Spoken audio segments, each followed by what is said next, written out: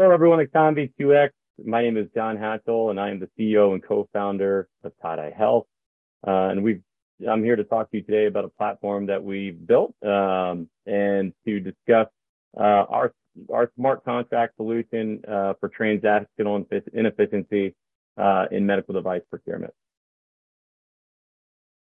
So before we get started, just a few fun facts about surgical services here in the U.S. So first, nearly half of all accounted hospital revenue is actually generated by surgical procedures. Another fact, most of these procedures rely on third-party supply chains for medical devices necessary to deliver surgical care. And that today, the medical device market operates almost exclusively by way of paper transactions. So let's look at surgical services kind of by the numbers here in the U.S. When we look at facilities, hospitals and ambulatory surgical centers, we estimate there being about 11,500 plus that offer a surgical care. Obviously, that number is growing each and every day with the trend of many inpatient procedures being moved to outpatient centers, specifically in orthopedic, spine, and even cardiac. When we look at surgeries performed with a medical device per year, that number is estimated to be about 22 million. And when we look at the medical device market in the U.S. as a whole, in terms of consumption of these products, that number is estimated to be $160 billion by 2025. So when you look at this in totality, it's a rather large problem. So let's discuss the current standards for medical device procurement and transactions as they are today. So we've already mentioned the paper ledger records, but when we talk about paper ledger records, that is the record of implants that are captured in the OR. And that paper record is then sent to multiple departments in a hospital, typically purchasing, billing, materials, and then they're even sent to the vendors. And they act as the really only true record of what transpired in an operating room during a surgical claim. And because they're using paper ledger records, that brings us to point number two. It's very difficult to identify these transactions. So they're actually utilizing PHI, MRNs, patient names, date of birth to identify these surgical procedures. And that's the way that business is done in communicating it. From a inventory standpoint, hospitals and vendors almost exclusively operate in consignment inventory arrangements where a vendor will park their inventory at a facility and it's utilized on an as-needed basis. And the problem with this is that obviously the hospitals and ASCs, they don't have an actual record or an accurate record of the inventory, while the vendors do. And then subsequently on the other side of the facility side, a lot of the other inventory that's owned, the hospital or the ASC will have a record of that, but the vendor doesn't have any visibility. So there's just a real disconnect there. Which really impacts preparedness when talking about delivering patient care. And obviously, relative to these transactions, parties are forced to communicate through conventional mediums. So that means a lot of utility of fax, email, text messages, you name it, which is not the best practice, especially when we're factoring in point number two as means of identification. Because of the complexity of this supply chain, facilities tend to really relinquish a lot of their responsibilities to their vendor partners. And because of that, it really leaves them subject to a lot of issues such as fraud, waste, and abuse, which obviously are hot, big ticket items when you look at added expense to healthcare. So an area that certainly can be improved upon. And product safety is loosely managed. Again, a lot of this product safety ultimately falls back down to the vendors and their representatives, many who are on site to deliver, quality control through representation in operating room theaters around the country to acknowledge or assure providers that products are being as intended. So why the focus now? Well, I think we just got to look at the numbers here and to really understand the gravity of the problem. So when we look at healthcare spend in the U.S., obviously a big portion of it, and the largest portion of it of spend is administrative, and a lot of that can be tied to administrative complexity. When we look, everyone's probably well aware of the cybersecurity and issues in healthcare today, and how much of a threat is out there. It was estimated last year 34% of healthcare facilities were subject to some form of ransomware attack. And another estimate of 1 in 3,000 emails containing malware, which is really troublesome in a business process such as this in a healthcare facility, considering how much they rely on this type of messaging between parties to do business. 400 plus million devices are recalled a year, and there's not a really good way to identify right now in time-sensitive recalls, patients who were impacted or product that was impacted. Fraud and abuse, which we've briefly mentioned earlier, obviously accounts for about $80 to $90 billion a year to the U.S. healthcare system. And then medical devices as a whole account for 6% of all healthcare spend. So why did we choose smart contracts? And as a company, we made the decision to use DAML as kind of the basis for our build and our platform. Well, we kind of rely on 5 tenets in our decision making and why we chose that, and we'll go through those now. So obviously, the security aspect of smart contracts, being able to have entitlements for users that are embedded into our system, privacy, right? Smart contracts only disclose the necessary information to each party, during the functionality of whatever aspect of that process they're trying to carry out. From the trust side, obviously trust is a big issue in healthcare, especially when dealing with third-party vendors or third-party business partners.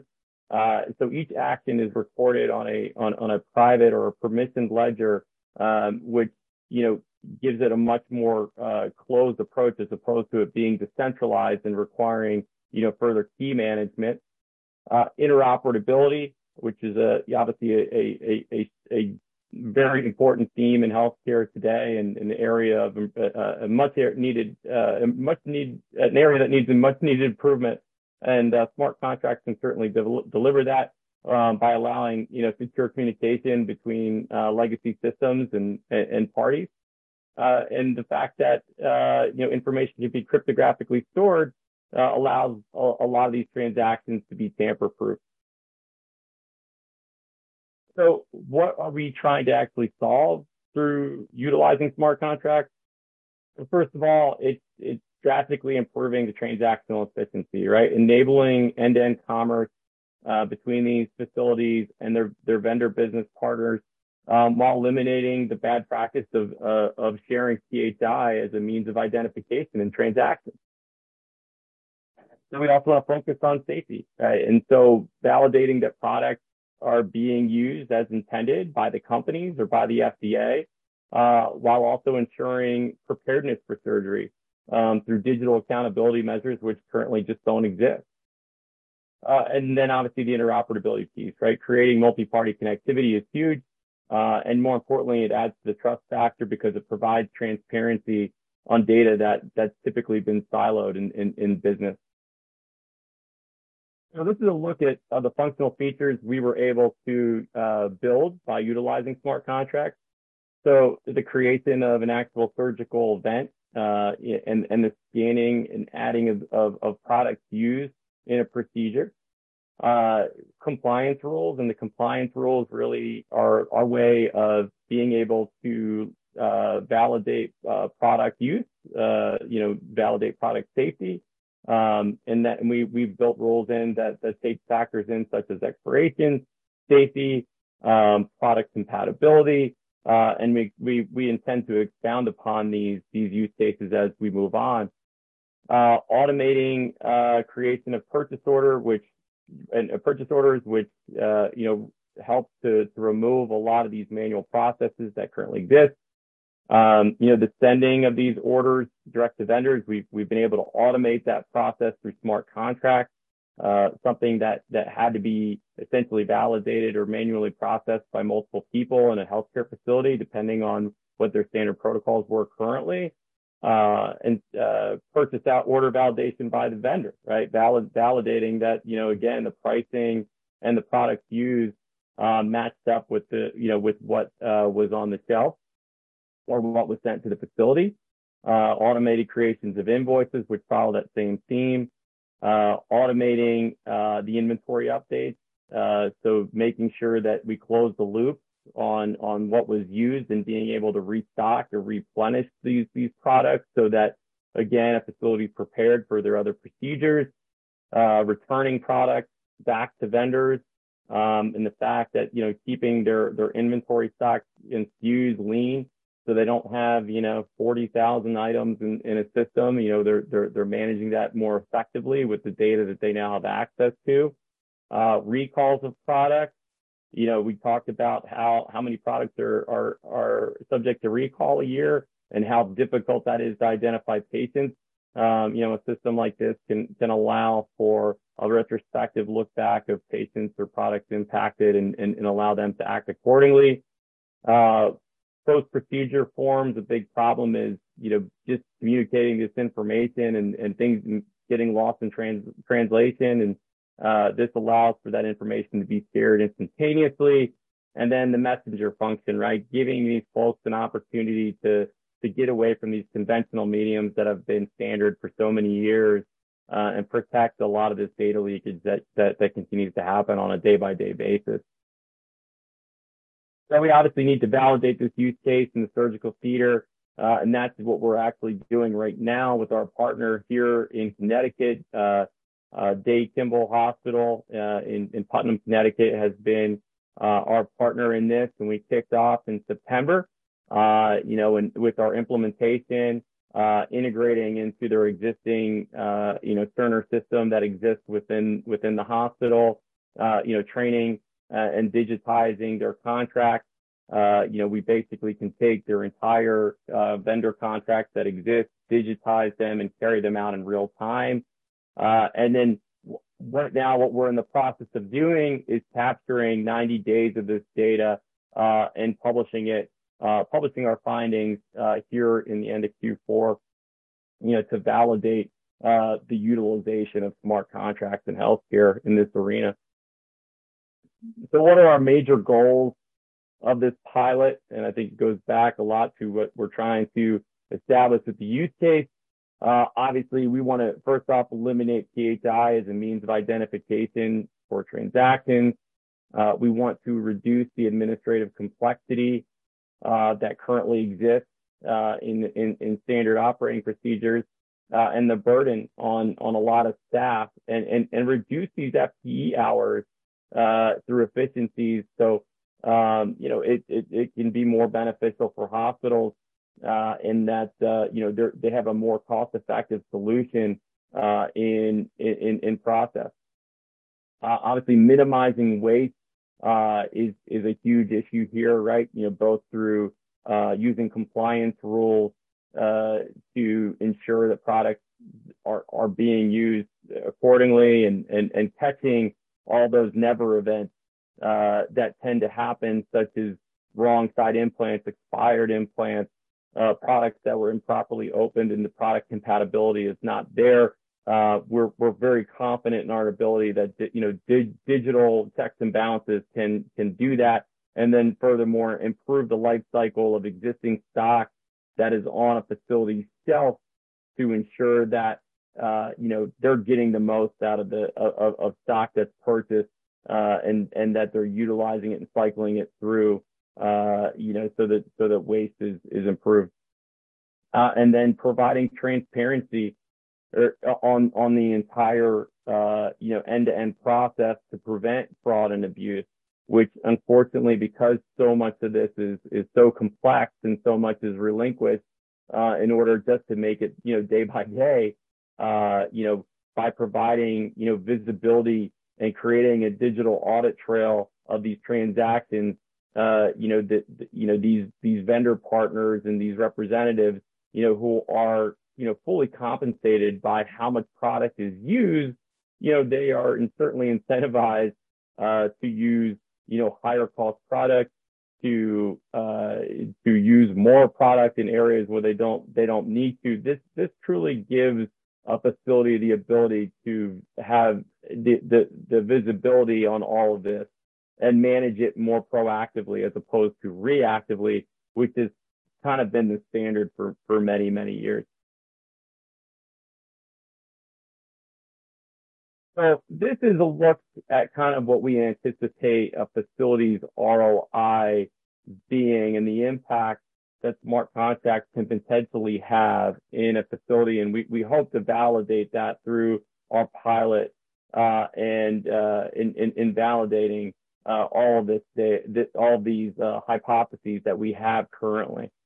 So if you look at the top here in this chart, you can see we account for all types of spend, and this would be, from $5 million all the way up to 25. So you could, have a small ASC at the $5 million range all the way up to a very high volume, large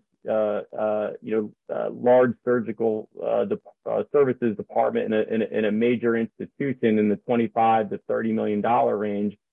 We factor in an average selling price of around $4,500, which is all encompassing for procedures that would, which go from, very high price, high cost, products such as orthopedic revision, cardiac procedures, spine procedures, all the way down to the really, smaller cases, which would be your sports medicine, small bone and joint cases, things of that nature, nerve grafts, just simple screw procedures, things of that nature. And so it's just really all encompassing for that. And that's kind of where we see the ASP coming in for most facilities around the country.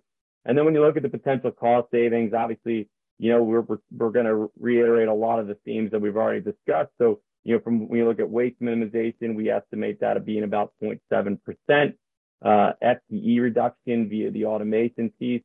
Right. And not just, hey, we're not saying to facilities, look, we're going to take people out of you're going to fire people or get rid of them. But you're going to be able to repurpose those hours.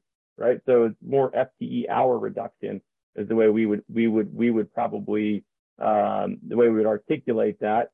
The curation and consulting fees, obviously, because this data is siloed, quite frequently we see healthcare facilities, use third-party consultants to come in and, analyze their data, curate their data, give them feedback. And we think that a lot of those fees can be offset because they're going to have access to this data through our system in a curated manner already. That could certainly reduce some of those expenses that they're paying out each and every year to better understand their purchasing habits. And then vendor fraud and abuse, again, this is another proactive management that I can assure you from my experience in the space would be very, very valuable because they can heat off these situations where they potentially are being taken advantage of by over ambitious field representatives of certain companies who tend to utilize more expensive products in place of products that are just as applicable in certain surgeries. And vendor purchasing efficiencies, obviously our largest ticket item. As someone who wrote contracts for many years in the medical device space, I can tell you that there are plenty of incentives that are built into contracts on behalf of facilities to incentivize them to issue purchase orders timely and to pay timely that are upwards of sometimes 5 to 10%. So we take the 2% number there because we're very confident that, by utilizing smart contracts, we not only can we ensure that we're meeting the demands of those contracts, but we're also, for the first time, we'll be able to provide visibility to the accuracy of how efficient a facility are managing these transactions with their business partners to ensure that they are getting the best pricing possible and to manage this effectively. So when we look at total realized cost savings at the bottom, you can see these are significant values for healthcare facilities here. And, so we're anticipating plus or minus about a 4%, savings, through utilizing smart contracts, in the surgical theater. So in conclusion, the value, we obviously are big believers in the value of smart contracts. And I hope that after this discussion, you are as well.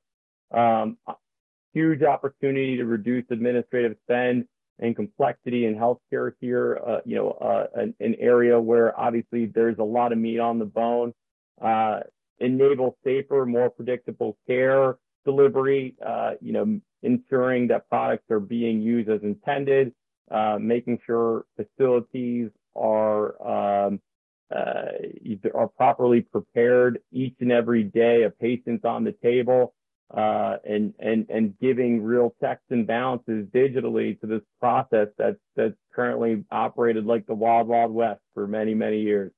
And most importantly, right, creating interoperability between business partners, creating, interconnectivity between parties, that allows them both to have visibility to these transactions, and creating these digital audit trails, that cycle basically from inventory all the way through settlement, and give folks, acknowledgement that these communications are being received, and making sure that they know that where everything is at in process, to ensure that things are being handled appropriately. So that concludes the talk. Thank you very much for your time. It is much appreciated, and hope that we made you a believer today in the validity of smart contracts here in healthcare.